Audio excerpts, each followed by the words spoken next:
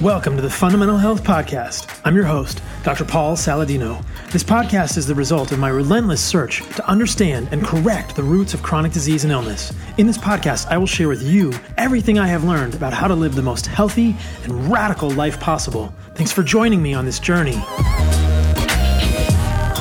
What is up, you guys? Another week has passed and we are all still here, and I hope you are all healthy and happy and thriving amidst the craziness of the coronavirus pandemic. I think that people are starting to think about herd immunity, which is actually really exciting and something that I've been fascinated by, and all of those amazing things with that. We're going to talk about all that on the podcast today with my friend, Dr. Tro Kalayjian. I hope you will all check out my book, The Carnivore Code. It is now on Audible through Amazon. It is also available on Amazon as a print and ebook, thecarnivorecodebook.com. And I hope you will all please leave me a review for this podcast on iTunes or wherever you listen to it. It helps me get the podcast into more eardrums than it is now, which is how we help more people if you believe in this message. Thank you for being a part of my tribe. I hope you will all, something in my throat there. I hope you will all also leave me a review on Amazon for my book. There are many trolls out there, and your genuine reviews help combat the trolls every day. So, Dr. Tro Kalayjian, he is a board-certified internal medicine physician, completed his residency at Yale University, now has a medicine and lifestyle practice focusing on diabetes, obesity, hypertension, hyperlipidemia, metabolic syndrome, and PCOS, that is polycystic ovarian syndrome, in New York. And he is super interested in lifestyle changes like me. He is my lifestyle change brother. And he's really a pretty incredible, New Yorker, as you will hear during this interview with him. So I hope you will all enjoy the interview with Dr. Tro Kalayjian. I think he might curse at one point in this interview. And I told him, Tro, no cursing, but he's a New Yorker, so I apologize for one curse word that may have slipped out, but I love his no-nonsense attitude as we get into all things metabolic dysfunction, his incredible story of weight loss. He used to weigh 350 pounds and lost a lot of that. He is now a ripped dude and looks amazing. He is an advocate for low-carb diets, which, as you will all know, is something that I am no stranger to and think can be quite therapeutic for many people.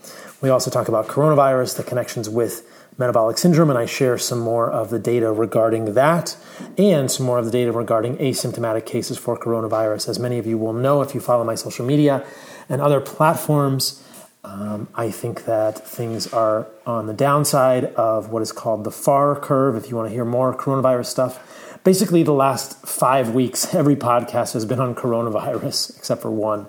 So you can look back on the one I did with Kirk Parsley. You can look back on the one I did with Kate Shanahan, which was about vegetable oils and how they contribute to metabolic dysfunction. You can look back to the original coronavirus podcast from early April or late March, and you can look to last week's podcast with Kirk Parsley, where we get into some of the recent flu data, and this podcast with Dr. Tro. And then next week, I will continue to talk about coronavirus because I think that this is not over yet, but it will be soon. I hope you are all staying happy and healthy. So currently I am in Houston, Texas, doing some amazing business stuff with my team here and getting some time on the lake to connect with nature. And thankfully, my friends and family at White Oak Pastures sent me some amazing meat, and I want to give them a shout out for that and let you guys all know about White Oak Pastures, whiteoakpastures.com. They are an OG sponsor of this podcast now. They are really leading the way in the regenerative agriculture world. They are 6th generation, 150 years in the Harris family. I've been to White Oak in Georgia. It is a really beautiful place, and I hope you will all consider coming out to our event there in what I believe will be the first weekend of October. I'll keep you posted on that, called White Oakchella. But you can come to the farm in Bluffton, Georgia, and see the way that they are raising cattle. See what regenerative agriculture actually means in practice. And what it really means, what I have seen in person with my own 2 eyes, is that it means green grass, healthy cows, healthy healthy sheep, healthy pigs, healthy Iberian hogs, healthy chickens, healthy guineas. They rotate the ruminants through different pastures. They do 100% grass feeding and grass finishing. They compost back onto the land. The land is so rich. The dirt is so dark. It is so high in organic matter, which allows the carbon from the atmosphere and from the cows to be sequestered. They are carbon negative by life cycle analysis, and the increased organic matter in the soil also allows more water to be held within the water table there, which prevents runoff, and so many benefits to this means healthier root system to plants, and healthier plants, which means healthier animals who lead happier lives and create nourishment for ourselves and our families. And if you have never had the meat or organs from White Oak Pastures, do this. This will be a game changer for you. You can use the code CarnivoreMD at whiteoakpastures.com for 10% off your first order. They are working so hard to get all this meat out in these crazy times. If you don't want to go to the grocery store or your grocery store is sold out of good meat, they will be your friends as well. And they are amazing people. So please support White Oak Pastures. Check out their website. Look at all the amazing things they are doing. They are fantastico. Use the code CarnivoreMD for 10% off. You know what else is fantastico? As always, my people at Ancestral Supplements, ancestralsupplements.com. They have what I think is probably the best slogan ever, which is putting back in what the modern world has left out. And I love that because you will all know that ancestral ideas resonate with my heart, with my soul, with every fiber of my being, and the modern world has left out a lot of things. And one of the big things the modern world has left out is organ meats. You all know that organ meats are central to my message as a nose-to-tail, animal-based proponent. If you've read my book, The Carnivore Code, and the more I learn about organ meats, the more I am fascinated by how unique they are in our diets. There are so many unique nutrients in there, peptides, but a lot of us can't get liver or spleen or pancreas or thymus or intestines or testicles. This is hard for us to get, and Ancestral Supplements has solved the riddle by allowing us to get grass-fed, grass-finished organ meats from amazingly well-raised cows in New Zealand. These are the greenest pastures I've ever seen. Desiccated, so low temperature dehydrated, encapsulated into a gelatin capsule, and popped into our mouths quite conveniently. You can take them with water. You can do whatever you'd like. And I am such good friends with the people at Ancestral Supplements that I have spent some time with them right now when I'm in Houston, and we had a pill swallowing contest. Do not do this at home. Don't you dare choke. But I dare say that the owner of Ancestral Supplements, my good friend, is a beast in the gym, and he is also the world record holder of the Ancestral Supplements pill swallowing contest in one gulp. I'm not even going to tell you how many he can swallow because I don't want anyone to get hurt doing this, but he is an animal. And these people at Ancestral Supplements live the message, which is what is so cool. And they care about all of you, helping all of you get better nutrition. So one of the organs that I am super fascinated by right now in these crazy coronavirus times is spleen and thymus. Now, spleen, as you know, is the organ where a lot of the blood cells reside, and there are so many immune cells there. Thymus is where our immune cells, the T cells and B cells, are programmed. Both of these organs live in our chest. The thymus is behind the sternum, the spleen is in the abdomen. But these are great organs that I think we should all be taking for immune support all the time, but especially right now. And so you can get those in encapsulated pills through Ancestral Supplements. It is so easy because who can go to the grocery store and get spleen or thymus? Not me. If you can, then I'm jealous. The other Ancestral Supplement that I have been loving recently, in addition to my spleen and thymus, is Living Collagen. You all may know that I cut my hand pretty badly on my foil board. If you don't know that, then I'll be sure to share it in my Instagram stories. But I needed 9 stitches in the palm of my hand, and I have been taking the Living Collagen to give my body a little extra support for the matrix of the tissues in my hand that are healing right now. So those are sort of my favorite supplements right now from Ancestral. Thymus, spleen, and Living Collagen are amazing. Check them out, www.ancestralsupplements.com.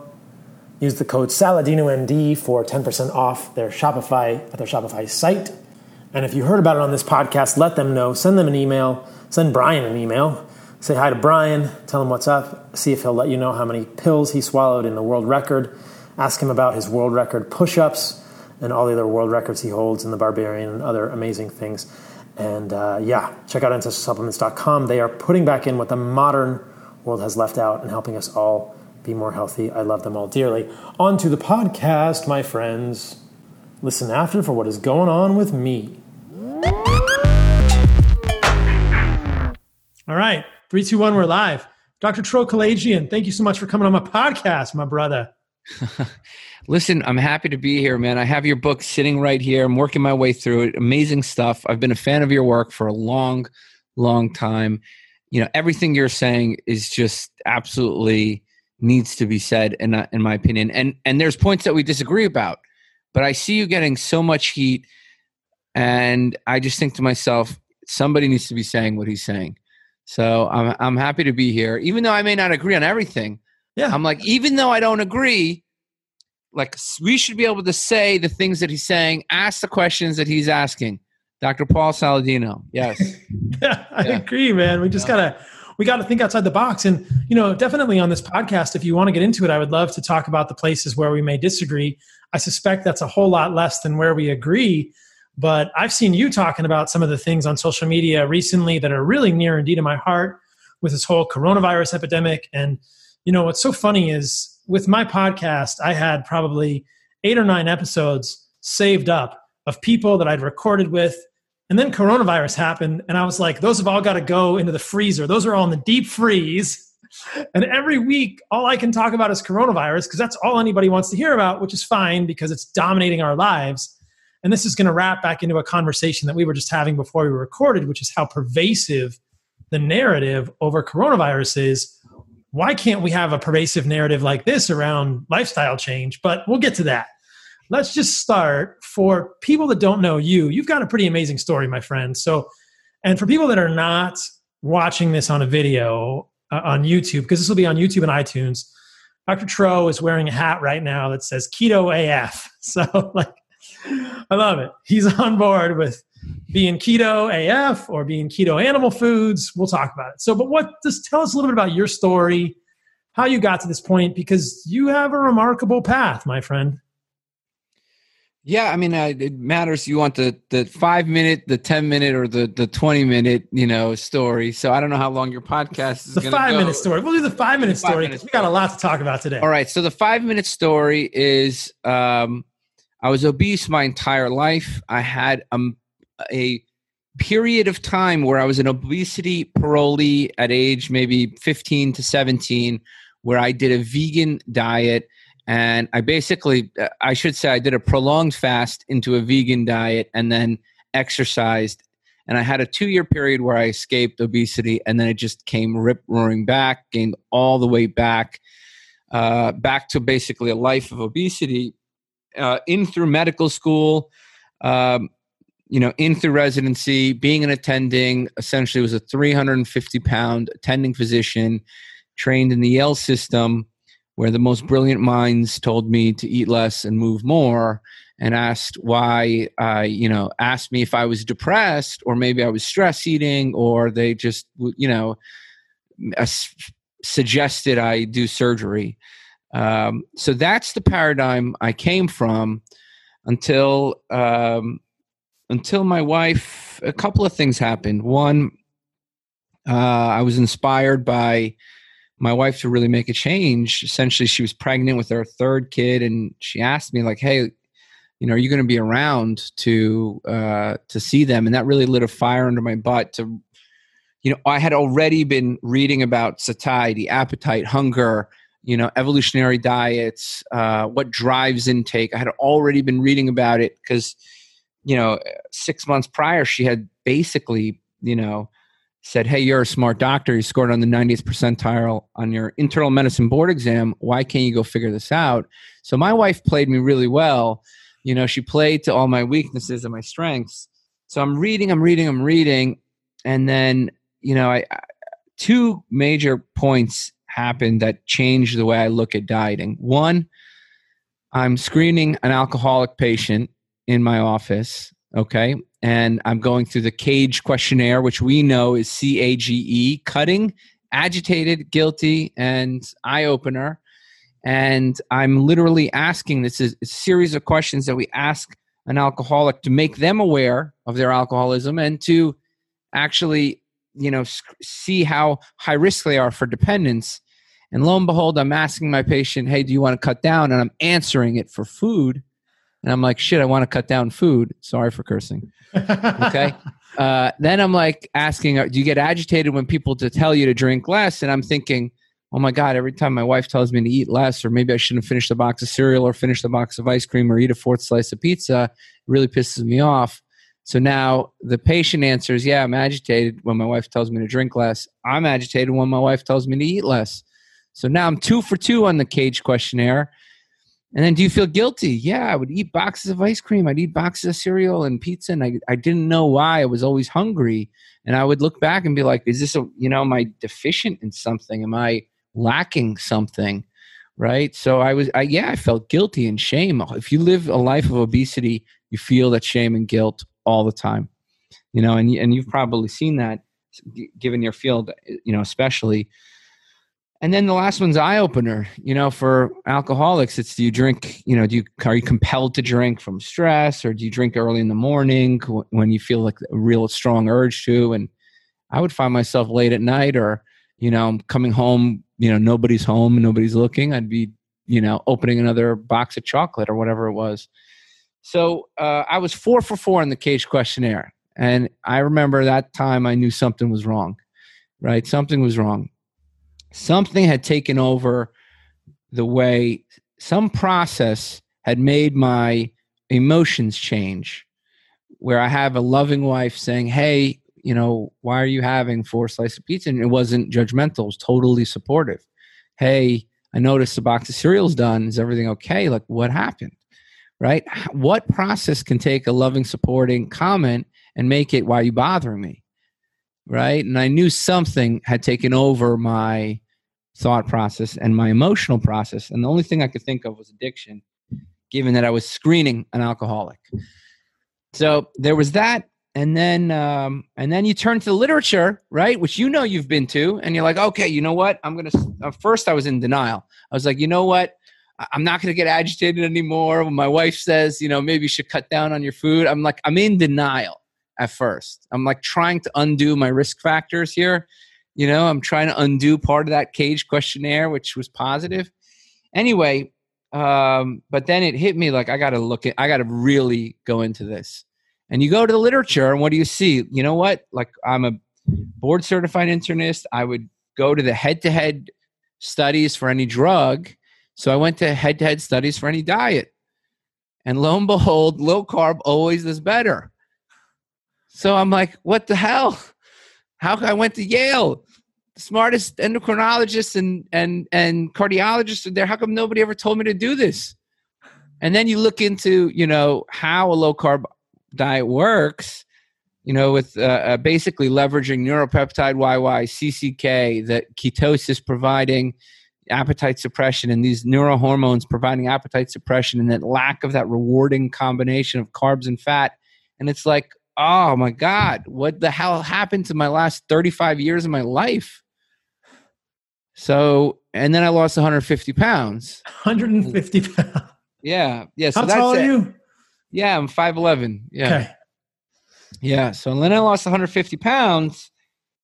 And then I see, I'm very active on Twitter and, social media. And I see people, like Lane Norton or Spencer Nadolsky or the Common Voice or Yoni Friedhoff, these people who represent the standard quo of social media diet advice, which is eat less, eat lean, eat more frequently, eat everything in moderation. And there's nothing wrong with sugar. And I'm like, what the F, man? You guys are so wrong. And then anyway, I get certified in obesity medicine because I can't let other people suffer the way I suffered. Okay, so I get certified in obesity medicine, open up a clinic. We have hundreds of patients. We remotely monitor them. We remotely track their CGMs, their body weight, their lean mass, their water weight, their body composition, their heart rate, their blood pressure. We make eating for them easy, and we ensure that their weight goes down. And now we have hundreds of patients who've been successful, many of which have come on our podcast, the Low Carb MD podcast, and the rest is kind of history. But I've very strongly fought against the status quo, and that's why I feel like we're brothers, because I see the status quo coming for you, and I'm like, I know what that feels like, and he's totally freaking right, and everybody should just shut up and listen to his opinion, before they shame him or virtue signal or straw man, So I feel like a brother in a way. We are, dude. We are. And it's always. It's been really fun the last couple of weeks to have just docs on the podcast, as many doctors as I can on the podcast, to talk about how all this connects, because we're not just talking about obesity here. We're talking about coronavirus at the same time, and we're going to get to that and how they're all connected. But yeah, the status quo is a crazy thing. And I want to talk about tribalism with you. And I love that you're bringing up some of these folks online who are, maybe from a different tribe, and how there's this tribal fighting going on and how humans kind of align themselves with different tribes. But yeah, it's a crazy time. And believe me, I've felt the same thing with, saying to people, what if all vegetables are not immediately good for you? And I know you and I may disagree on that a little bit, but yeah, I've had the same kind of back and forth kind of. Oh yeah. Fruit. Yeah. I've been, there's a article on, I don't know, what is it? WebMD that basically said I called fruit poison. So, I'm right up there with you, man. I'm getting the straw manning. I'm getting the attacks with my face and my website. This doctor said fruit. No, I never said fruit is poison. I said, you know what? Treat dessert like poison and treat fruit like dessert. And, low carb doctor calls fruit poison. Fruit is poison. Now on WebMD, I think that I hope that all the listeners will see what we're driving at here, and that I did a podcast last week with Kirk Parsley, and he said something at the beginning. He said, I reserve the right to be completely wrong about everything. And I love that. He's so humble. And, I think you and I and any doctor that has any degree of humility has to reserve the right to be completely wrong about everything.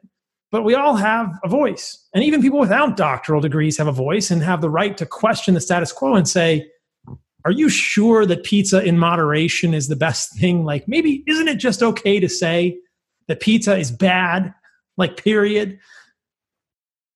Sugar is bad, period. Soda is bad, period. We have to be able to question this. And I think that the tribalism that comes out of sort of the hate speech or the way that people divide when you try and question things like that, and the straw manning, like you said, and really the ad hominem attacks, because I think both you and I have been the subject of ad hominem attacks, which is where most of these people go. I mean, it's so confusing to me when people on Twitter who are educated and have doctoral degrees, not all of them are MDs, but some of them are MDs, will start name calling. And you think, why are you calling me a name? Why are you calling me an idiot? I'm sure people have called you the same thing. Like, why are people calling us idiots? Like, well, I offering ideas. I shouldn't talk, man. I go straight for the ad hominem. Well, let me tell you, I just have no. Look, when you've suffered 35 years, and 88% of the population is suffering the same way you are, okay, and over 44% are obese, over 70% are either overweight or obese, they have failed. Their time is done. They don't have a voice anymore. I don't even care. I don't even care if they think they're right. They're wrong. They have failed. Their time is done. Move over. That's how I feel. They're wrong. They have failed. And let's just I want to segue into Corona, because they have said, eat less and move more. And it's just the population cannot do it. They cannot eat less and move more. And these are all the people who've never had a weight issue in their whole life. Layne Norton, Yoni Freedhoff, Spencer Nadolsky, who I'm sure love the people they work with and respect their patients, but they have no idea what hunger is, what real hunger is, the way a 600-pound patient that comes in my office does. the way I did. And so I look at what coronavirus has shown us. People will immediately change. They will sustain that change. It's been 6 weeks. People have been locked up. Okay. Wearing masks, wearing gloves in their homes. People will do as they're told if they understand the message and the message is right. And you know what? With obesity and lifestyle, the messages have been wrong, right? And the messengers have been wrong, and they've blamed everyone else. So if I see something that's ridiculous, like high fructose corn syrup is fine, which Layne Norton has said, I will post the articles that disprove that and then proceed to call him some ad hominem. Fair enough. But I mean, you're a New Yorker too, right? So there's a little bit of calling a spade a spade. There's a calling a spade a spade. But I love the point you're making. You're the psychiatrist, man. So you tell me what it is. I don't know. I've officially decided that I've left psychiatry, to tell you the truth. I'm more of an anti. Okay, whatever. You're a curious physician. You tell me what it is. Okay? I'm more of an anti-psychiatrist than a psychiatrist these days. But I love the point you're making here about coronavirus, and this is something that I saw you making first. So I really want to appreciate you for this, and I think this is such a wise observation that the coronavirus pandemic, and we'll get into more of your thoughts on coronavirus and asymptomatic cases and where we go from here. But the coronavirus pandemic shows us that if the government gets on board with something, we can create real behavioral change in humans. And this has been used as the excuse for lifestyle change for decades now, and the excuse for pharma for decades now. They say people won't do it. Well, people won't do it because they're confused, and because the messaging is unclear, and because the policymakers will not support this, because there are too many lobbies that stand to benefit from the persistence of bad food. So I think it's very clear that people will do behavioral change. If the mandate came down from the government, if there was a very clear message that obesity is changeable with lifestyle and that diabetes is changeable with lifestyle, people will do it just like they've done coronavirus. We just need to be very clear about it. Have you seen the messaging from the American Diabetes Association with coronavirus? They're making a really big ruckus saying diabetes is a huge risk factor, but still nobody is saying, and your diabetes is fixable. They're saying diabetes with coronavirus is a major risk factor and you could die. But I think that the subtle message is, so stay in your home, not put the donut down.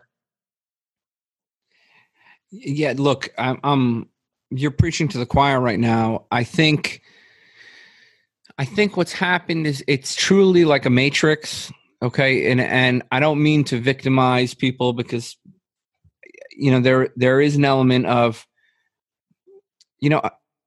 I'm very conflicted. Okay. It's truly like a matrix. Okay.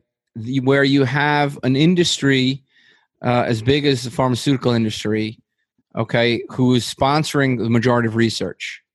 Okay.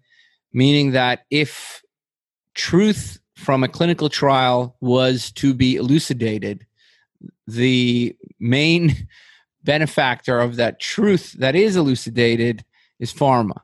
Okay. And the other half of that research arm is big food, cereal, Kellogg's, Nabisco, Kraft, Nestle, right?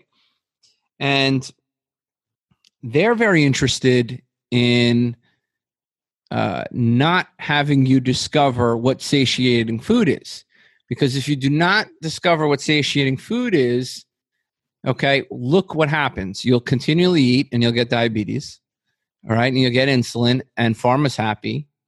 And if you do not discover what satiating food is, you will continually eat. You'll become a recurring customer for both pharma and big food and fast food and snack food. So if the truth is there, these big industries don't want it to be found. And in fact, they want the opposite, right? If you are big food, you want to make sure that everybody believes that calories are king, which is the contention of Spencer Nadolsky, Yoni Friedhoff, Layne Norton, right? So either they're really dumb scientists and clinicians, and they keep talking about calories when really calories don't govern how hungry you are, how hungry you are, right? So there are these systems of control, right? The research arms have fed the research. That research has trickled to the scientists like Yoni Freedhoff, like the clinicians, like Yoni Freedhoff, the scientists like Layne Norton, and they are then repeating that evidence, right, like useful idiots to a wide audience.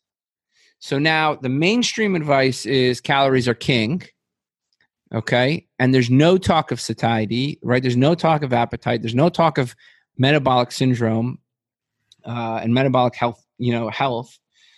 And that calories are trumpeted as the most important thing. And the people who win from that are the physicians giving bad advice because it's your fault when you fail. And the other people who win are the pharmaceutical companies who get to sell you drugs when you get sick. And the big food industry wins when you cannot stop eating their food because you think calories are all that matter and you should be moderating the pizza, right? And so I simply ask people, have you ever ate 1,000 calories of pizza? That's like 2.5 slices. Have you ever ate 1,000 calories of eggs? That's a dozen eggs. Okay. If you ate 1,000 calories of pizza, how long would it take for you to get hungry? Pretty legit answer is 3 hours. It'll be 3 hours when you're eating that cold pizza, and the cold pizza tastes better than the pizza you were eating before because your insulin and sugar have spiked, and your sugars come crashing back down 3 hours later, and you're starving again, right? So it's truly a matrix, okay? And the problem is, and I truly believe I'm fighting. I feel like Morpheus. Like I am fighting for that 88% that are asleep. And what they're hearing is, eat less and move more. Calories are king. Protein is all that matters. Eat lean meat. Have your vegetables. Eat 6 to 7 times a day. And you know what? The people who win are those people and their supplements that they may or may not sell. Right? And depending on the current time, the books they may or may not sell, the ebooks or books they may or may not sell. They win when you can buy book after book after book. I don't know how many they've put out now. Okay. And the pharmaceutical companies and the food industry wins. So, and who loses? The individual, right? The obese, metabolically unhealthy individual. So I think it's a matrix, and some people are useful idiots. Some people are just actually know the truth and they're too invested. And some people are, I think, ultimately, it's the evidence that we have in the medical field has been generated by interest. And those interests will design trials that are more than likely to support their own interests, right? Nobody's going to invest $1 billion, willingly for a negative trial. So that's my thought about that. Sorry, I keep talking, man. I keep talking too much. No, it's good. It's good to hear your perspective, and I'll just piggyback on that a little bit. You have the same haircut as Morpheus, so you could be more, you got the Morpheus haircut. He just took off his hat for anyone that's not watching on YouTube. Yeah. Perfect. I think you and I are both in the matrix, and we're fighting for the same things. The number that you've referred to there, I just want to clarify for the listener some of the statistics that you mentioned earlier that highlight 44% of Americans are obese. And you said 70% are overweight and 88% are metabolically unhealthy. And those are statistics that I talk about in my book as well. And the idea is, holy moly, 88% of the United States population in a survey had markers of metabolic dysfunction, and only 12% of the United States population was elite enough to be free from elevated triglycerides, hypertension, increased waist circumference, low HDL, these markers of metabolic dysfunction. Wow, 12% is elite, and 88% of people are still having some metabolic dysfunction. That's incredible. And I love that you've highlighted the satiety piece, because while we can't deny that calories matter, I don't think humans can put themselves in a caloric prison day in and day out. We've had millions of years of evolution that want to break us out of calorie prison. And you can eat Pop-Tarts and lose weight eating Pop-Tarts, but you won't be successful long-term losing weight eating Pop-Tarts. And I think some people like to point to a Twinkie diet, like you can lose weight eating Twinkies. Sure, you can be in ketosis eating Twinkies, but your body is not going to let you psychologically stay in a calorie prison unless you have satiety. And the way to achieve satiety, I think both you and I would agree, is nutrient density. And how come the calorie people are not talking about nutrient density? And where do you get nutrient density? It sure as heck is not from a piece of pizza. It's from whole foods. I'm an advocate for animal foods, but there are plenty of plant foods that are also nutrient dense, a whole heck of a lot more dense than a piece of pizza. So I agree with you completely. Calories are not king. Satiety is king. And you are a living example of this. If you want to lose weight, you have to find satiety. You have to. You can starve yourself for a short amount of time, but eventually 4 million years of evolution or even 60 million years of pre-hominid evolution will win. Yeah, the drive is always going to be to eat. You put food in front of an animal, it's going to be to eat. So what are your feedback mechanisms? Okay, one, don't put food in front of the animal. Fine, get out of the kitchen. You're stuck in quarantine, get out of the kitchen. Go walk outside if you can, right? Go, call somebody, right? Step one, take the food in front of the animal. You put food in front of any animal, they're going to eat. The second thing is, can you leverage satiety hormones, right? To keep you full for a long time. Neuropeptide YY, CCK, the absence of glycemic shifts, the absence of hyperinsulinemia, the presence of ketones. These are all appetite. If we inject neuropeptide YY and CCK into you before you go into a Chinese food buffet, you're going to eat 50% less. Okay, so these hormones are and they're only released with protein and fat, right? So protein and fat are vitally important to being full, and the absence of carbohydrates, I think, is also vitally important to being full, right? If you add, I should take that back. It's difficult. I should say the absence of the carb and fat combination is vitally important. It's very difficult to overeat like baked potato, plain like raw baked potato. Can anybody eat raw baked potato and gain weight? I don't think so, right? So, but if you take that baked potato and you chop it up and fry it and put salt on it, right, and you combine it with a terrible trans fat, right, you can eat all day. So I think the absence of that carb and fat combination is important. I think that so you have to find a defense against hunger. And these are defenses. Can you drink water? Water, coffee, tea, seltzer to prolong your fast. Sometimes that's enough of a defense to, miss a meal and then have a big meal later on when you're actually really hungry. So I think you just have to be aware of the defenses that you have against hunger, whether it's volume through water and hydration, whether it's fat and protein and making sure that you have adequate nutrients and minerals, right? And, look, at the end of the day, if you're not around food and you're not thinking about food, you're not eating food, right? So there's a lot of potential defenses. And I think all of these lead to an ancestral or primal or low carb or keto or carnivore diet. I mean, that's where these lead. Now, can you incorporate carbohydrates and still lose weight or still be healthy? Yeah, I think so. But 88% of people probably don't need them for a long time. That's true. Yeah. We'll just drill down on this and then we can get into the Corona discussion to get your thoughts on what's going on now. I think that a little bit, I just want to drill down on this. The type of carbohydrate seems to matter to me. And I think this is where the processed carbs connected with the vegetable oils are particularly sinister. Like you suggested, I think a lot more people are going to be okay with a baked potato, a non-processed carbohydrate. And I would call a processed carbohydrate even a grain or a flour.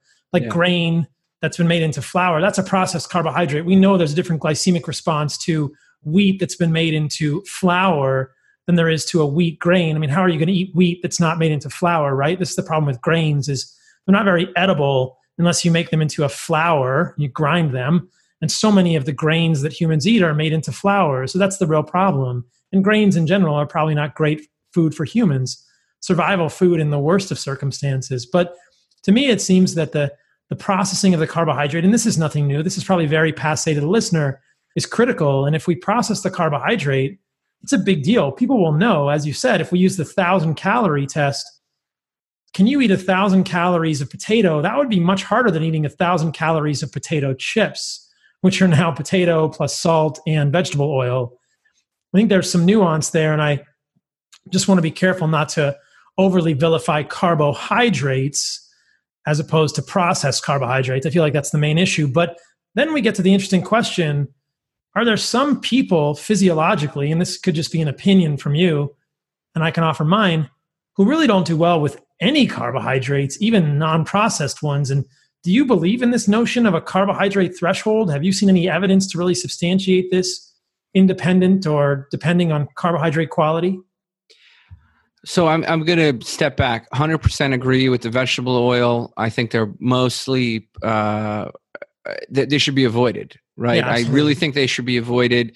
I think particularly because they are likely a lot more trans fats than we actually. The way that they're processed, they're probably actually a lot worse for us than anything else. And any food that uses soybean oil or any of these processed oils, I mean, they are actually, we see higher glycemic shifts after eating a carb-fat combination with processed oil than when we do with more carbohydrate alone. So I really believe there's some evidence in the literature that these oils actually will cause insulin resistance. I'm not quite sure on the mechanism, but they've done an interventional study with swapping soybean for olive oil with some positive outcomes. So I think the vegetable oils are particularly, the seed oils are particularly a problem. And they're all, I mean, look at who uses them, right? I mean, just start there. Every fast food company, every processed food company, right? So there's at the least, it's a cheap oil that's just giving you nothing that your body needs. The most nefarious case would be that they know it causes insulin resistance and will create a recurring customer. So I agree with you. But it lowers LDL, right? Yeah, you can lower LDL with avocado oil, but it's fucking more expensive and they don't want to pay for it, right? And then it's more satiating, right? So they can do that with olive oil. They can lower LDL with olive oil if they wanted. So I think it's a nefarious. There's probably some nefarious. I mean, there's got to be a food engineer out there who knows. Oh yeah, absolutely. So that's first. Second, I think so. If you clear your glycogen daily, I think carbs are really not a big deal. In the liver, you mean? Yeah, if you're fasting long enough or you exercise enough, I think it doesn't really matter if you have some carbohydrates and enough to fill the liver back up. So we're talking about 150 grams. Yeah. I don't really think you need much more than that. Right. And this is, unless you're doing like 3 or 4 hours of activity a day, which just doesn't really happen. So, I think probably starches like potato and wild rice is probably the best way to go, or depends on the level of activity. It would be straight, fructose from fruits mixed with fiber. Right. So that's probably the way I'd go, or I'd go with, if you're looking at it from a glycemic standpoint. So now the question is do some people do better without carbohydrates? Yes, absolutely. There are people everybody can't eat everything, full stop, right? They can, this, right? This. There's some data with lectins. There's some data with, certain phytonutrients that seem to, exacerbate autoimmune. Look, if you go to a functional medicine doctor between now and the last 50 years, they've been, doing elimination diets, particularly with nightshades, right? So this is not like, And there's data to support it. There's some data to support that, hey, maybe some rheumatoid arthritis symptoms improve. There's some data to show that some of the inflammatory markers improve when you remove certain lectins. So I think it comes down to individual approach, right? How do you feel? Go on an elimination diet. Come off of it. See how you feel. Exactly. If it doesn't matter to you, go back on it. If you feel a world, I've seen people's, psoriasis get better. Right? But I have to warn, like, the listener. It's like 20% is my rate of seeing improvement on so the people coming to me are usually have been doing keto, right? So maybe the people who've gotten more benefit I'm just not seeing, and then we try an elimination diet, right, just to see if their unexplained medical symptoms resolve. And it's a 1 in 5 hit rate, but you know what? That 1 in 5 is enough. That's a lot of people, right? Start, yeah. So I'm with you. I think that there are people who may benefit, and I think I agree with you that fiber, its benefit has been widely exaggerated. I think it's just, what did it replace? The people that ate fiber ate less crap. I think the people who are eating fiber can fill less crap in their stomach. So it's like 5 cups of coffee. Does it do anything? No. It just replaces 5 cups of crap food, Yeah. right? So but yet, everybody says it's like, oh, it lowers mortality, right? So I don't really think so. It just replaces crap that was actually hurting you.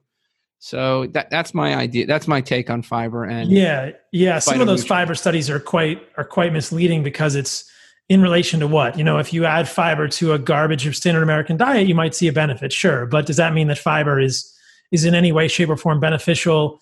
Outside of the fact that it displaces junk food? Potentially not. So, yeah. And I think vegetable oils are uniquely promoting of insulin resistance, connected with reactive oxygen species formation in the mitochondria. That's kind of how the mitochondria signal insulin resistance in general. And I think that's absolutely happening. And I love what you mentioned there, that there are plenty of studies which suggest that vegetable oils are less satiating and more problematic. And I think the only reason they've been recommended is because you can give somebody canola oil and see their LDL go down when they're LDL hyperfocused. But at the same time, most physicians or most studies are not sophisticated enough to look at the fact that oxidized LPL, LDL, and Lp(a) are going up when you give somebody vegetable oils as well. They're just saying, oh, we're giving them, vegetable oil and the LDL is going down. But yeah, that combination is particularly sinister. I like the metric that you give there. If you don't clear your liver glycogen daily, you're probably not exercising enough to be eating that many carbs, or you don't need to be eating as many carbohydrates as you are. How will someone know if they're clearing their liver glycogen? Well, if you had trace ketones or a small amount of ketones in your blood when you wake up in the morning, you've cleared your liver glycogen. And this is something I talked about on a previous podcast with James Clement, that I think it's probably pretty evolutionarily consistent and pretty beneficial for humans to spend some time in ketosis every single day. Maybe it doesn't have to be the whole day, but how many Americans, how many Westerners never see a ketone in their bloodstream for years and years and years, because they're eating they're eating 18 hours a day or 16 hours a day. They're eating from the moment they get up to the moment they go to sleep. They might even be snacking in the middle of the night. They're never clearing liver glycogen, which means you're never getting a single ketone in your body. So I think that as I've gone further down the carnivore rabbit hole, I don't think that everyone needs to have ketones all the time, but I think most humans are going to have some benefit by having ketones every morning. Like, when you wake up, you should probably have cleared your liver glycogen overnight. And then whether or not, you have carbohydrates at breakfast or lunch, you can see what happens with your physiology. But I like that metric a lot. Let's shift the conversation a little bit to coronavirus, because I would love to get your perspective on this whole thing as another physician. Just why don't you give me your overall perspective on where we are now, in wherever you want to start from, and we'll go from there. It's a broad question. Yeah, no. I mean, look, we have a practice here where we do obesity medicine and general primary care. And we're in New York. We're 10 miles away from New York City. So we are essentially in the hotbed. I have maybe over 20 cases in the clinic. None have been hospitalized. Generally, the symptoms have been mild. And the death rate is pretty high in this area. Most of the death rates in this area are people with metabolic disease, particularly obesity, hypertension, diabetes. There are unexplained cases, young people on vents, healthcare workers predominantly.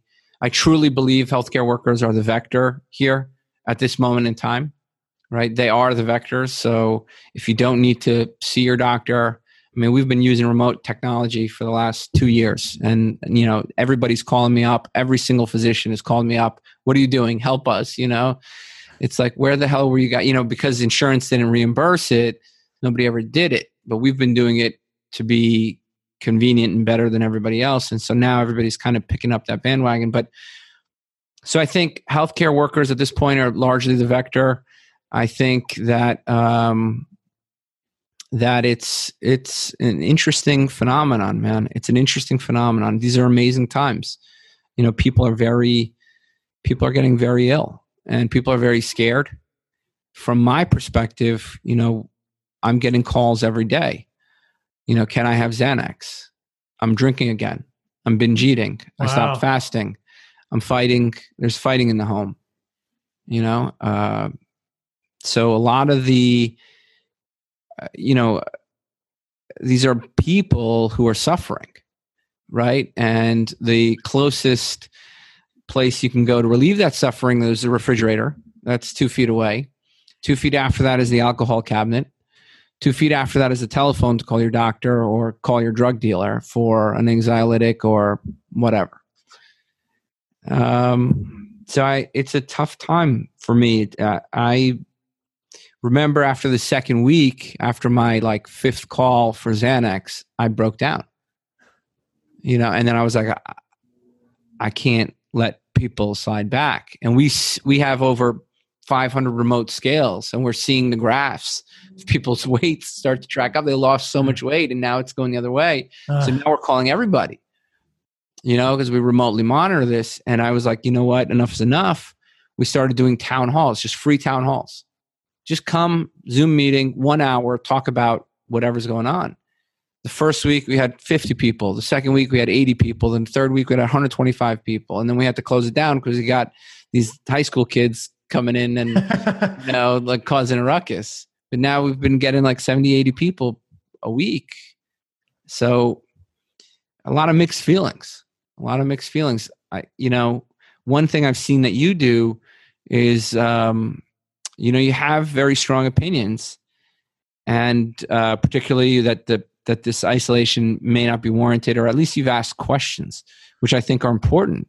And I've seen people come at you, and I have to admit that we have to be able to ask questions, right? We have to be able to say, hey, is this the right way to go? Right? It's not no, it is the right way to go. No, we have to ask hey, is this the right thing? How many times in medicine have we gone back and said, oh, we made a mistake? Vioxx, DES, thalidomide, right heart casts, right? There's so many things where somebody should have stopped and said, hey, are we supposed to be doing this? So I've seen the criticism you faced. And so I just want to let you know that I think that you need to be able to ask questions at the least. Yeah. And it's been interesting because I've been wrestling with it, myself, just thinking, what is going on here? Why does this not sit right? And I've, anyone who's listening to this podcast is probably following me on social media and has seen me say, could there be downsides to social isolation? Yes, absolutely. We should be aware that social distancing, like you said, you're proving this, social distancing could have downsides, and we have to weigh that with the upside, and we have to think about what it's doing in terms of the curves. And we can talk a little bit about the curves. Last week on the podcast, I talked to Kirk Parsley, and we talked a lot about the disease curves. But I think one of the things we can say for sure is that locking humans in their homes, or not locking them, but theoretically or figuratively locking them in their homes, putting humans in cages makes them less healthy. They're more lonely. There's more anxiety. You're getting more requests for anti-anxiety meds. People are gaining weight. They're eating worse food. Xanax scripts are up 34%, by the way. And alcohol sales were up 60%, right? Same thing. Yeah. Xanax is basically alcohol in a pill. And we have to think, wow, like the population has become less healthy during this quarantine. That is without question. And then we're going to eventually end the quarantine and we're going to be a more unhealthy people. So if we believe the quarantine was a good thing, at this point it's water under the bridge. But if we believe a quarantine, which we didn't really do, or social distancing was a good thing, we better be able to justify that with lives saved. And I'm just raising questions that maybe we actually didn't save as many lives as we think we did with social distancing. When we think about the areas under the curve, the main reason, in my opinion, I don't want to soapbox too much on this, the main reason to do social distancing was to prevent healthcare overwhelm. And in states like New York or, in New York City, there certainly was the possibility of hospitals being overwhelmed. But if you look at those two curves, the area under both of them is the same. The area under the curve is the same. The number of people who get exposed to coronavirus is the same, which means that the same number of people will die from coronavirus in both of those situations. I don't think that there's really good immunologic infectious disease evidence to suggest that we will decrease the number of people who get exposed to coronavirus long-term with this strategy. And so that's the question I raised. If hospitals are not overwhelmed, maybe now is the time to think about getting some of us exposed who are healthy. And then when I suggested that perhaps the young or the healthy, and I know you had a great response to this that I want to talk about, when I suggested that the young and the healthy get exposed to coronavirus, people said, you want to kill people, even though they're all going to get exposed eventually. And I got reported to the medical board in California for that by a physician on Twitter who was exhorting his followers to also report me to the medical board. If that wasn't tribalism, I don't know what is. But it's a crazy situation. Let's just, I'll see if you have any thoughts about my little rant there. And then I'd love to hear more. You have an obesity care practice and a direct primary care practice. The patients you have in your practice who are asymptomatic or having mild cases, you said that the majority of the patients that you're aware of in New York who are getting severe illness are obese or have comorbidities. Is that what you're seeing in your practice, that the people who are positive for coronavirus who are having mild cases are generally not metabolically unwell? Let me tell you, I have at least 5 patients. They've lost weight, 20 pounds, 40 pounds, 50 pounds. We're still obese. And I'm like, making a cross because I'm like knocking on wood. Right. Because they're all okay. Like they could have easily been on an event. And, I'm not in the hospital right now, working, rounding in the hospital. But, in the hospitals, they are overrun. They are overrun, particularly the ICU beds. The level of ICU cases is like about double to triple what they're used to seeing. Mm-hmm. So luckily, the way that they've structured it by stopping elective cases and mobilizing the consultants and the surgeons to help, that's been a big boon. And a lot of the hospitals in and around New York are part of big hospital systems. So there aren't these like small hospitals operating in this desert, right? They're all kind of part of a big mothership. And so there's a lot of it's kind of like a well-run army now. So it's really made me, one, see how well hospital systems can be run. But I mean, it's a crisis. There wasn't, people weren't able to get oxygen and, to get at it. Like, it's fine. You're like good enough to be on a general medical floor, but how are you going to get discharged without oxygen when you're satting 88%, or 85% on room air, which means your oxygen saturation is like, let's say 10 to 15% lower than what it should be. Right. So it's crazy here. And I sympathize with my brothers on the front lines.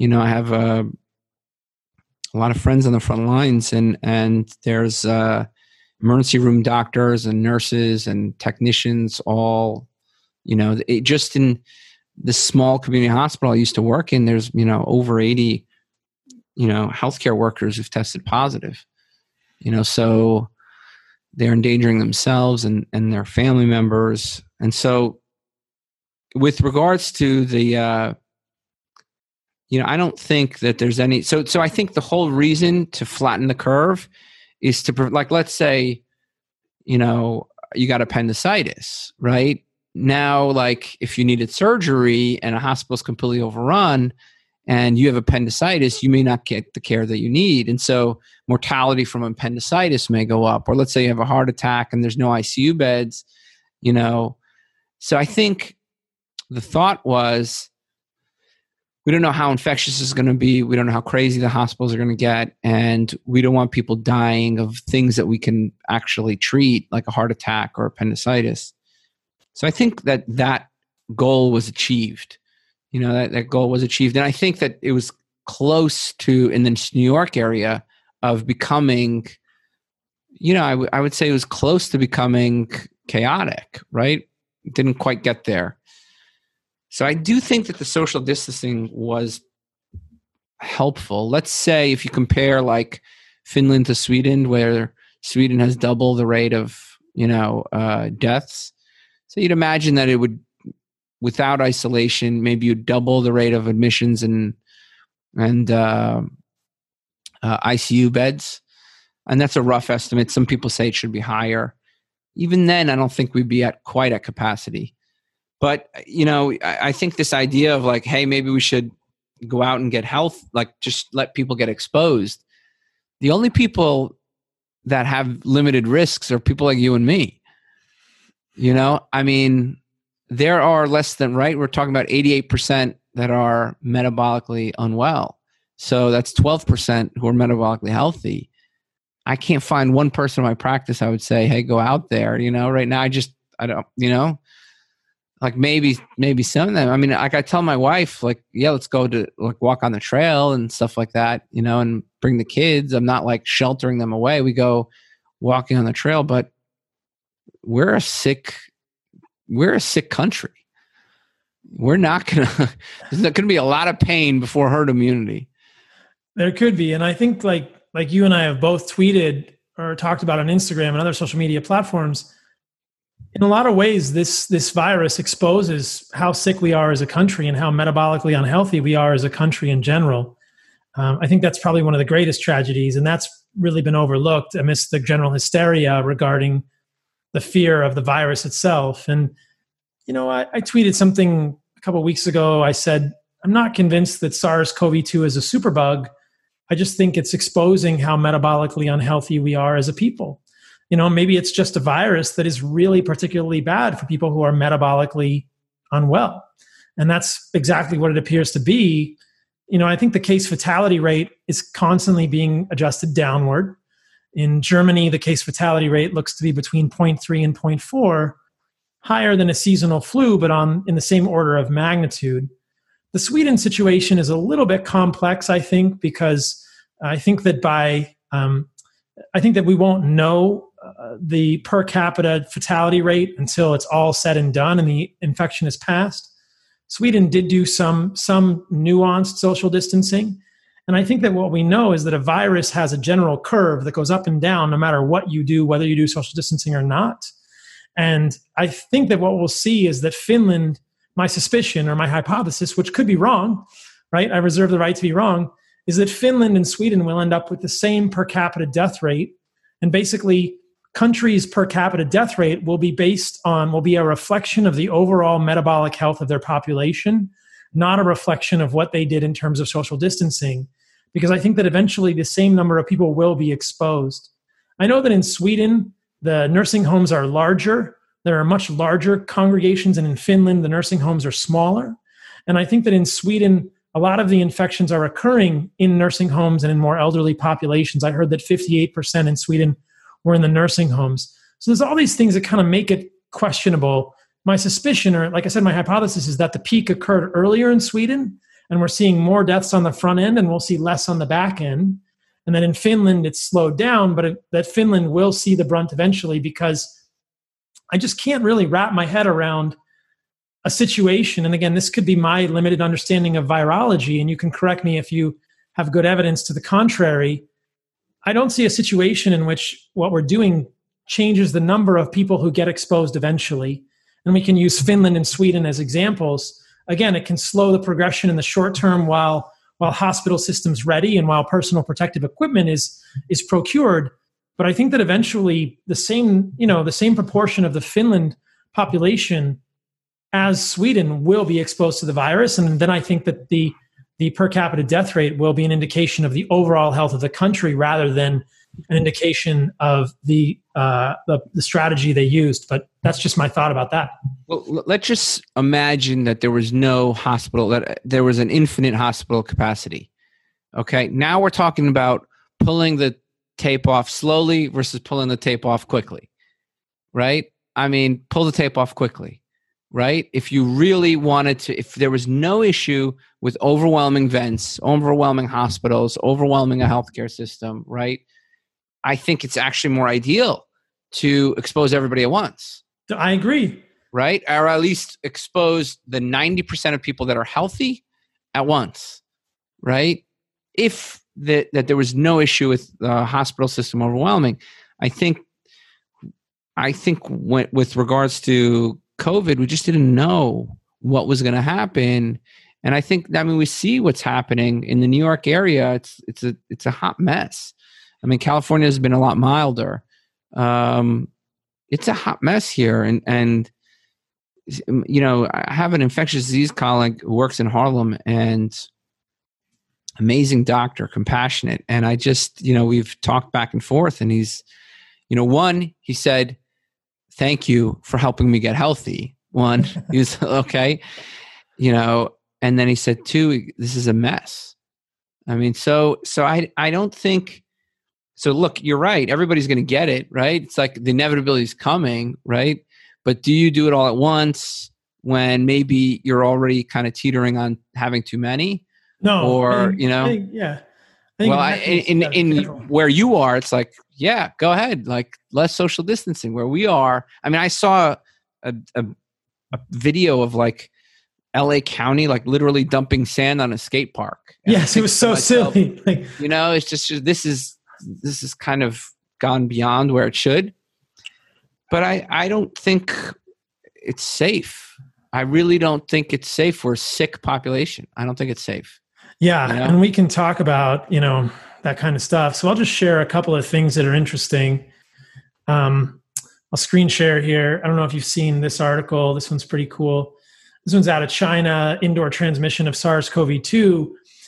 This is sort of the reason that we should not be dumping sand into skate parks in Los Angeles. So they looked at 1,245 confirmed cases from 318 outbreaks with 3 or more cases, and they found exactly only a single outbreak in an outdoor environment, which involved 2 cases.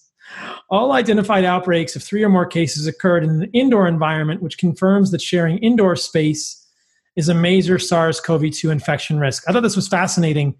At least in this part of the country, I don't think nature should be closed. No, I think there's closed all the parks, which doesn't make sense. It's. I agree with you 100%.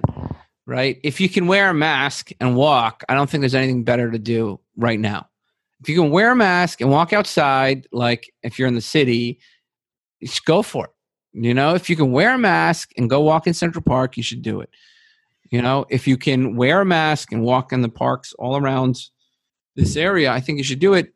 They've unfortunately closed them all, which I agree with you. It doesn't make much sense. I think indoor congregation kind of makes sense, right? It doesn't make sense to limit, like limiting, groups of 10 or of less seems to make sense. Yeah, and indoors, Yeah, and I think that what's happening with healthcare workers is probably something to do with the inoculum and the fact that maybe the viral load is so high, they get exposed to so much of it. It could be much worse, which really speaks to the heroics, the heroism of the frontline healthcare workers at this time, certainly, and the importance of protecting them at all costs. But I also want people to know that if you walk by someone in a grocery store for a quarter of a second, that's probably not going to be a SARS-CoV-2 transmission no matter what. Yeah, like today, I mean, my wife stopped by, like a Home Depot, and she's like, should I wear a mask and gloves? I'm like, for what? I mean, there's nobody there. There's like literally 2 people in the entire freaking store, so. I'm surprised it's even open. Yeah, they're open. They're considered essential retailer. So I'm with you. I think that if the healthcare system didn't have limits, everybody should get sick now, right? Get it over with, and we could all get on with our lives. If the death rate wasn't going to change, I think the fear has been, will the hospitals get overrun? And that fear got translated into public policy. Public policy got translated into news media going crazy. News media going crazy went into widespread hysteria, and now they're dumping sand in skate parks. So it's not. I know how we got here. It's not. It doesn't surprise me that we got to this place. It doesn't make it less tragic. So I agree with you. Let's free the skate parks and free the state parks as well, and the national parks. Yeah, and let people go in the ocean and do stuff. Absolutely. This is another interesting thing that I got from Ivor Cummins looking at the daily surveillance mortality in Portugal. And you can see here that for this upper curve is elderly people, and the lower curve is the young people. So this is, they're showing, and they're basically showing that there's been, no change in the mortality in Portugal in young individuals, and the mortality has really seen the spike in the elderly individuals primarily. And again, it's just kind of speaking to the fact that there is a risk differential here. One way to at least consider protecting this elderly group is these people, getting exposed. And this is less than 65, and this is over 65, this group here. And, the way to protect these people, theoretically, if these people are healthy, truly healthy, that's what herd immunity does. That eventually within a population, nature just selects for this. So this is what we're seeing, is that the people who are older than 65, that's where the spike is occurring in Portugal, rather than the people who are under 65. And we see this repeatedly, that the case fatality rates are very different between the young and the old. And the single biggest risk factor here is age. On the Diamond Princess, which is a cruise ship, which is obviously going to be skewed toward people who are a little more elderly, the case fatality rate was 2%. Interestingly, on the Diamond Princess, only I believe 60% of people were asymptomatic, and 20% of those on the ship were infected. On the USS Theodore Roosevelt, which has 5,000 military personnel, 13% of people were infected, 60% were also asymptomatic, and the case fatality rate was 0.17. So totally different situation there in a younger population. So again, it speaks to, I think, the things we're talking about: nutritional adequacy, overall robustness, but how do we protect the old? And one of the ways that we protect the old might be by understanding who can really handle this infection. At least it's something worth considering. This is what herd immunity is all about. Yeah, I mean, look, I deal with a population here that's fairly young. Okay, most of my population is under 60, and every single one of them was told, wear a mask when you go out in public, wear gloves if you can, and don't forget to exercise however you can get it, walk outside, right? I don't want any of my patients getting corona. I just don't. I don't see a benefit. I don't care about somebody, not that I don't care about, but I don't care about a nursing home in Oklahoma. I can't control that circle. I can control my circle. My circle is my patients who I care deeply about, and I care about them being healthy and not being exposed. So I'm going to limit their risk factors as best as I can. I'm going to hold town hall meetings so that they can continue their moderation of alcohol, continue their weight loss, continue their metabolic health, right? I'm doing these free webinars so that everybody needs help right now, right? That's the way I feel like I can help. Just focus them in on diet, on their lifestyle, stress reduction, sleep, right? And staying away from the things that we know, the addictive stress releases we know that are in our society.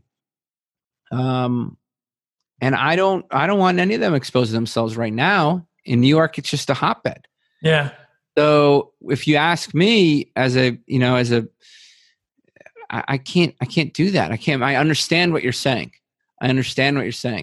But I don't want anybody to get it. Who knows the long-term impact of Corona? If they can live their whole life without getting it, great. More power to them. When should they go crazy for the rest of their lives and, vigorously Purell their hands until they bleed? No. This has gone overboard, right? That's gone overboard. I think just, wear a mask if you're around people, stay away from sick people, go outside and take care of yourself. So that, me and my kids were outside in our yard today. We went walking, right? Yeah. I'm not going to lock myself in my home to do what? I'm not going to watch the news for what? Yeah. It's feeding into all this crap. So look, I understand the intellectual thought process. Like, okay, let's peel the tape slowly versus peel it quickly. I understand the idea of flattening the curve.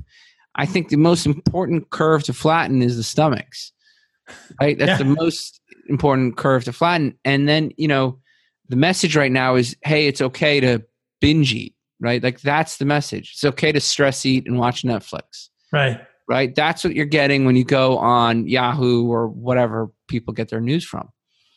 Right. So every part of me wants to tell my patients to eat better, sleep, get fulfillment in their lives to deal with their anxiety, right? Talk to friends, talk to family, bonding, kinship, right? Don't fall back on stress eating or stress drinking or stress, popping Xanax. Come talk about it because everybody else is suffering. Hundreds of people a week are coming and talking about it, and just keep safe distance. That's my honest gut opinion. And I don't know if it's good for the population. I don't know that. I don't know if it's good for a nursing home in Sweden or in Oklahoma or wherever, but I think that's what's good for the people in my life that I can control. Yeah. Now, are you doing RT-PCR testing or antibody testing on your people?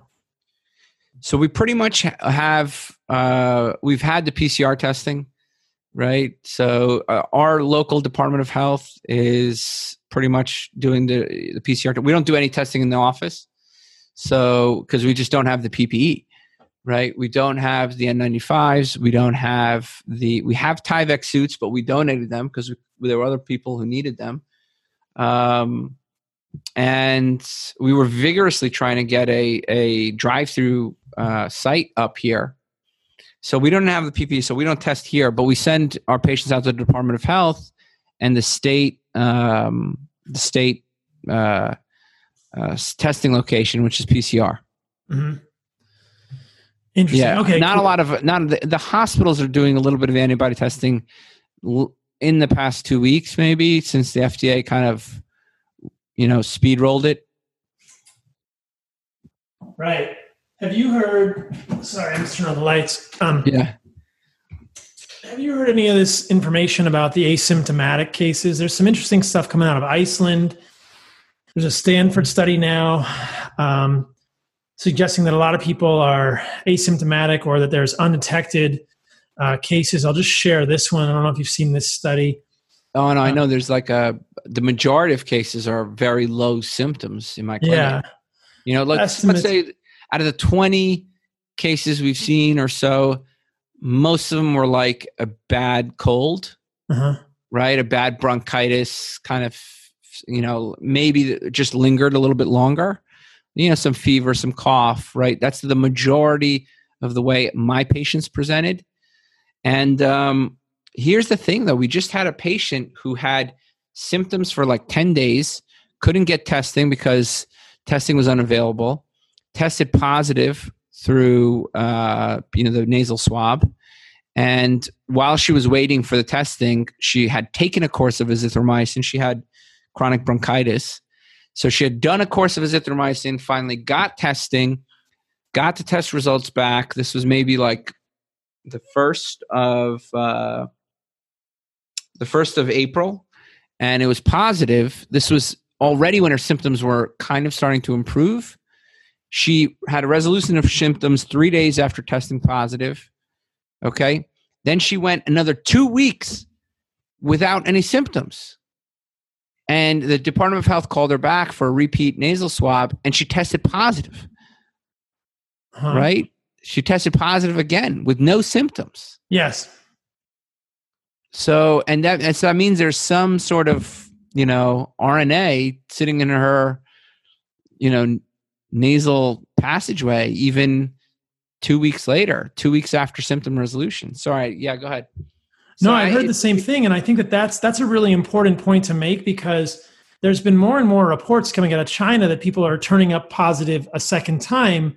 And I think that the case is, that could just be residual RNA from the virus. I don't think we know that, how quickly your body's going to clear the RNA from the nasal passage and you have no symptoms. And people are now beginning to worry, like, can you get reinfected with SARS-CoV-2? And I think that doesn't really make sense immunologically, that humans could get reinfected with a coronavirus within a few weeks. That to me is like really premature to worry about that. I think it's likely an artifact of the testing. And that's a very valuable case to hear about, that she's asymptomatic, but she's still positive just because there's some RNA there and it's amplifying it in the RT-PCR.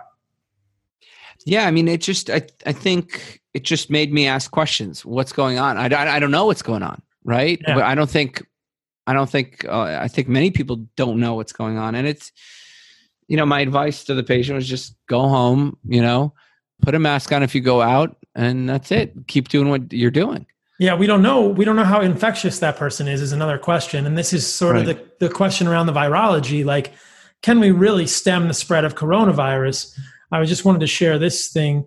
Estimates of the undetected rate among SARS-CoV-2 infected using testing. Yeah, I saw this. Yeah. So basically they said our primary estimates for a fraction of infections that are undetected range from 88.7 to 93.6, meaning that, that you could potentially, multiply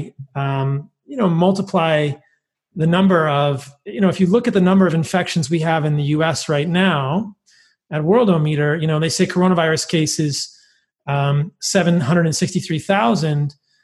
If those estimates from Iceland are correct, you can multiply this by 10. We might have 7 million coronavirus cases, and we might even have 70. I don't know if we have 70 million, but we may have between 1 and 2 orders of magnitude more cases of coronavirus, or at least more people who've been exposed to coronavirus, which would make this number look a lot different, right? That's the main question we have. I mean, I don't really care about the case fatality rate. I just care about, will my patients live or not?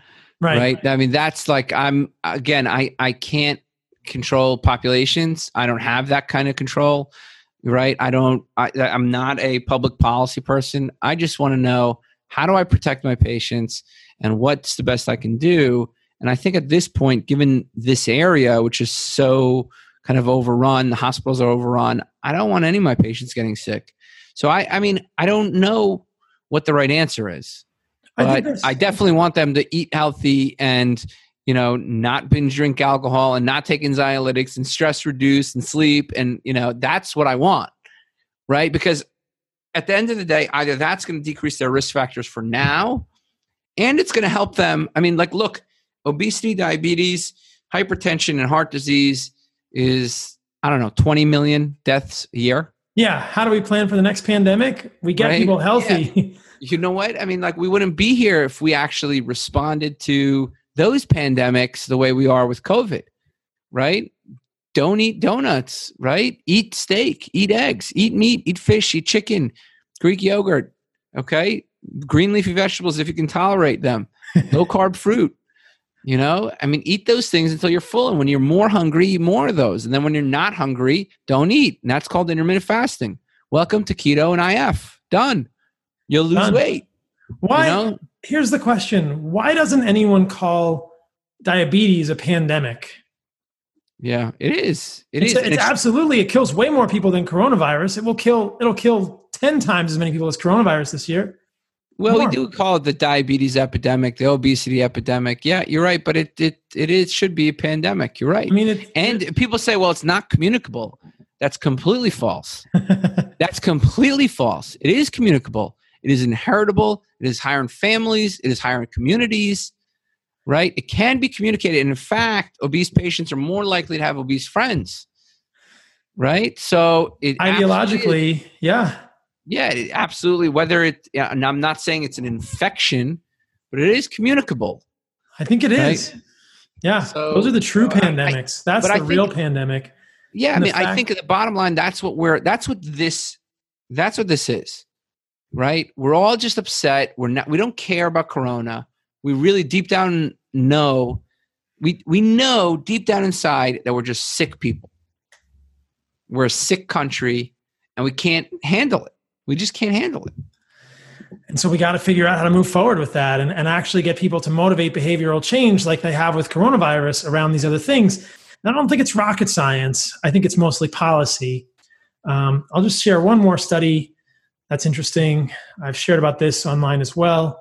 They screened pregnant women in New York for SARS-CoV-2 at delivery and New York Presbyterian Hospital. They had, I think they screened 215 pregnant women. There were only 4 of them who had fever and other symptoms of COVID-19 on admission. All 4 tested positive for SARS-CoV-2.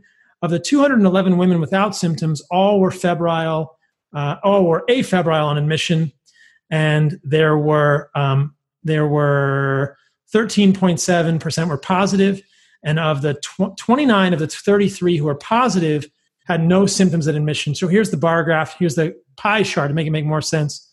1% were symptomatic, and 13.5% were asymptomatic. So 29 of the 33 had no symptoms, meaning that 87.9, pretty similar to the Iceland study, had no symptoms of COVID-19 at presentation. 87.9%, no symptoms. Of the 29 who were asymptomatic, fever developed in 3, but 2 of those 3 had antibiotics for endometritis, which is a complication of post-pregnancy and the postpartum. And only 1 patient became febrile, presumed to be related to COVID-19. So again, between this and the Iceland study, we're looking at some pretty compelling data regarding how many people might be asymptomatic with this. And then the question is, why are some people asymptomatic and others not? That's the most interesting data that I want to see. On the USS Theodore Roosevelt, of the people that were symptomatic, out of that 600 people who tested positive, those 40% who were symptomatic, can we find meaningful metrics that were different between them and the others? Can we really prove? I mean, that study could be done in a heartbeat. If I could get that data, we could look at the BMIs. I don't think they're going to have fasting insulin on these people, but I bet you we could find the data and show that the average fasting insulin of somebody who's symptomatic with coronavirus is going to be much higher than the average fasting insulin of somebody who's not. Again, it's just my hypothesis, but I think that's the study that needs to be done, and that to me would be the spark that lights the fire for behavioral change. I hope we can get that study done. Yeah, it's an interesting idea. You know, it's an interesting idea. Is hyperinsulinemia a risk factor? I don't know. It's like kind of a chicken or the egg, right? We know it is. Right? I mean, like I suspect it is, or is it the thing that's causing the hyperinsulinemia, like the processed carbs? So I don't know, I don't really know, but I just know that I don't want my patients eating processed carbs and getting hyperinsulinemia from it. Right. So, I think like we look at things in such a black and white way. And ultimately, I just want my patients to be healthy, right? Yeah. I just want my patient in any way that can happen. And I agree with your sentiment that what we're just finding is that it's not so much coronavirus that's an issue. It's just that we're a sick population, right? We're a sick population. I mean, I just can't say I agree. And most of the data we're finding just shows that. But if you look, being a sick, like having diabetes is a risk factor essentially for any infection. Yes. I haven't seen one infection that's better with diabetes. No, So, everything's worse. So I don't think it's like a unique process to coronavirus. It's like if you don't eat good, you don't, you can't handle stress, you don't sleep well, and you're eating processed food and you can't get any exercise. Well, I mean, you're in a world of pain no matter what. You could die from the flu just as much as you could die from corona. Here it is. Influenza virus and glycemic variability in diabetes, a killer combination. This is published in 2017. It's an article that examines the connections between the first line here, following the 2009 H1N1 influenza virus pandemic. I talked about this in detail last week on the podcast with Kirk Parsley. If you guys want to listen to that, you'll hear us talk about that a lot. Numerous studies identified the striking link between diabetes mellitus and influenza disease severity. Tro, this headline is going to be written again 100 times after this epidemic, I fear. It's already been written. It's already been written 100 times. I think it probably has. No, it already has been written 100 times. But here's the thing. If you look at, so let's go back to the mainstream, right? The mainstream, the Spencer Nadolskis, I hate to throw him under the bus. He's a good guy. The Lane Nortons and the Yoni Freedhoffs have said diet doesn't matter. There's no diet will prevent coronavirus, right? And they've said that, I don't know, Dave Noonan, I don't know what his name is, this public health guy from England. He said that no diet will prevent coronavirus, no food will prevent coronavirus. So, and I think this diet apathy is a big problem, right? This diet apathy is a big problem, right? Because I think these are the same people who have led us to this problem, right? These voices are part of the problem, right? I absolutely believe diet will help coronavirus. Okay. Is it tangible? Do I know the direct mechanism of action? No, I don't. I just see that at the least improving your diet and lifestyle is removing a risk factor for severe disease, right? Every evidence that we have, diabetes worsens, any ICU admission, any virus, any bacterial infection, diabetes worsens. So why would I want diabetes for anybody? Why would I want hyperglycemia and hyperinsulinemia for any of my patients? Right? Why would I want hyperinsulinemia and hypertension for any of my high blood pressure for any of my patients? So I this diet apathy from the people who brought you calorie in and calorie out and eat less and move more, right? Like no diet will prevent corona. I think it's a tragedy. And I think these people just need to stop. They need to quit. They need to give their licenses back and say, we've been wrong and so we're sorry we screwed up. Or they need to, in fact, maybe some of them are smartening up. Yoni Freedhoff announced, I don't know, about a month ago that he's developing a low carb program.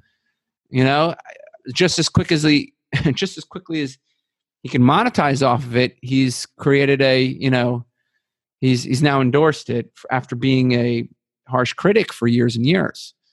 So I'm with you, and I think the mainstream and the convention has had this diet apathy, and I think that that's just a legacy of them being wrong and getting away with wrong advice and blaming the victims. I couldn't agree with you more. If people listen to the previous podcast that I've done, they'll have seen a paper that I talked about previously showing that insulin plays a key role in signaling the innate immune system. There are receptors for insulin on innate immune cells. And so I think that when one cell in the body becomes insulin resistant or one cell type, many cells in the body may be insulin resistant. And so if an innate immune cell, if a dendritic cell or a macrophage or a monocyte or an NK cell or a polymorphic, if a neutrophil is insulin resistant, then they're not going to see the tonic signaling from insulin. And I think that's the thing for us people to realize is that insulin resistance happens in immune cells too. Insulin resistance can happen in your immune cells, and that makes your innate immune system sluggish. I'll just share one more paper, then we'll wrap it up. Same kind of thing. We know this. Any infection, any sepsis causes insulin resistance, right? It immediately causes insulin resistance. We know this happens. Concerning cellular innate immunity, most studies show decreased functions of diabetic neutrophils, polymorphonuclear cells, diabetic monocytes, macrophages compared to cells of controls. There it is right there. We know this happens. And I think that at a molecular level, this is just insulin resistance at the level of these immune cells. And it saddens me too. And I appreciate you really bringing that to light. And I similarly am saddened by the messaging against what we're saying here, like diet matters. And I think most people can understand that. And it doesn't have to be a carnivore diet per se. I think it just has to be a reasonable diet based on whole foods. Again, of course, I'm an advocate for as many. At the least, remove the poison.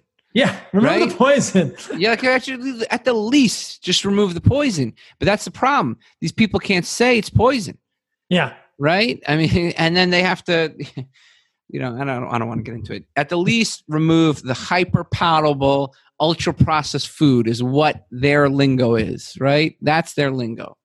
So at the least do that. And so hopefully this podcast will be helpful for all of you guys listening, and you can share this with people in your life who may be worried about coronavirus, but maybe aren't changing their diet or are including things in their diet that are ultra-processed and a problem. Tro, my friend, thanks for coming on, spending some time with me on this Sunday night. Where can people find more of your stuff, man? You've got a podcast, Low Carb MD, which is amazing. Where can people find more of your stuff?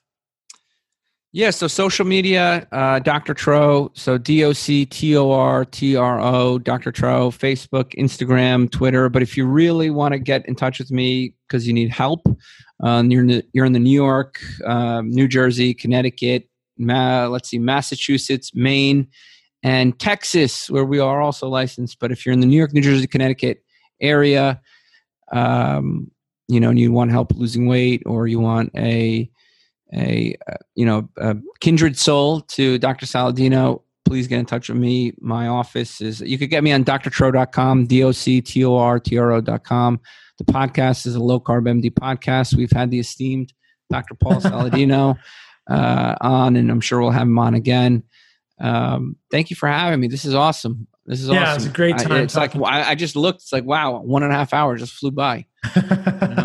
Time flies when you're having fun. This is the last question I always ask everybody, and I never warn anybody. What is the most radical thing that you have done recently, Tro? Build a garden. I love it. That's pretty radical in today's day and age. Actually, my wife did most of the work. I'm still recovering from surgery, but yeah, make the garden, So that's pretty much it. Let's see, make the garden. I had surgery, man, so I've done nothing radical. You know what? I bought an assault bike. I spent $900 because I can't run. My neurosurgeon said don't run. Okay, and I'm post-op, and I can't. And the gyms are closed. But this was before the gyms are closed. So I bought an assault bike. I thought it was pretty radical. I got an assault bike, and I do the assault bike, and you know what? My 3-year-old gets on it, and he's trying to do it, and my 6-year-old gets on it, my 8-year-old gets on it. So bought an assault bike, and with the wife's help, built the garden. You know what? I love that you said this. Diabetes is contagious, but so is health. Like you're showing your kids this. So people say diabetes and heart disease isn't a pandemic, but it absolutely is. It's absolutely a contagion of ideas. But the reverse can also be a contagion of ideas. Eat in moderation. Don't remove a food group. A little bit of ice cream is okay. Yeah. Right? That's that contagious. idea has been contagious, right? Don't skip meals. Eat 4 to 7 times a day. Yeah. Calories are all that matter. These ideas have contagiously caused diabetes and obesity. Yeah. It's a problem. Sorry. I gotta keep hammering it home, man. I keep saying it too, man. I keep saying we're on this. We're getting it. Thanks for coming on, man. I will talk to you soon. Yeah, absolutely. Thank you. All right, you guys. Thank you for listening to that podcast with my buddy Tro Kalayjian. I enjoy that conversation and how real Tro is. Tro is a real dude, and he's doing amazing work with his patients in New York. Certainly, if you are in that area and you are in need of a physician, check out his practice. I really love what they are doing there. And I think they are keeping their patients with coronavirus very healthy because they are doing lifestyle changes. So as I said, I've been in Texas in community with my friends at Ancestral Supplements and doing some other business stuff on my own and on the lake and wakeboarding and just being in nature and really trying to get back to a little bit of a natural ancestral connection myself amidst the crazy coronavirus times. I have lots of exciting things happening. My book is on Audible. It is going to be re-released by Houghton Mifflin Harcourt in August, which will be a fantastic thing. We've got a new cover coming. We're adding an index, but it's still for sale until then. It will never not be for sale. And then I'll be back in California soon. And the other exciting news with me is I am moving to Austin, Texas to build some businesses that I will be telling you about very soon, to do some things that I think are very important to me. These are not just businesses. They are businesses to help people become much more healthy, and that is what I believe in at my core. It's why I wrote my book. It's why I do what I do, and Austin is the place to do it. So if you are in Austin, Texas, I cannot wait to give you a high five and see you at a carnivore meetup very soon. That is the exciting news. Hope you're all doing great. Stay radical. Stay radical, my people. I love you all. Get in nature, jump in a lake, go in a freezing cold river, go in the mountains, do some nature stuff, go in the sun, get a tan, eat good food, be with people you love. I think this coronavirus thing is blowing over. It will be gone behind us soon and be a pretty bad memory for many of us. Anyway, hope you're doing great. Please check out my book, The Carnivore Code, thecarnivorecodebook.com. I will talk to you guys all next week.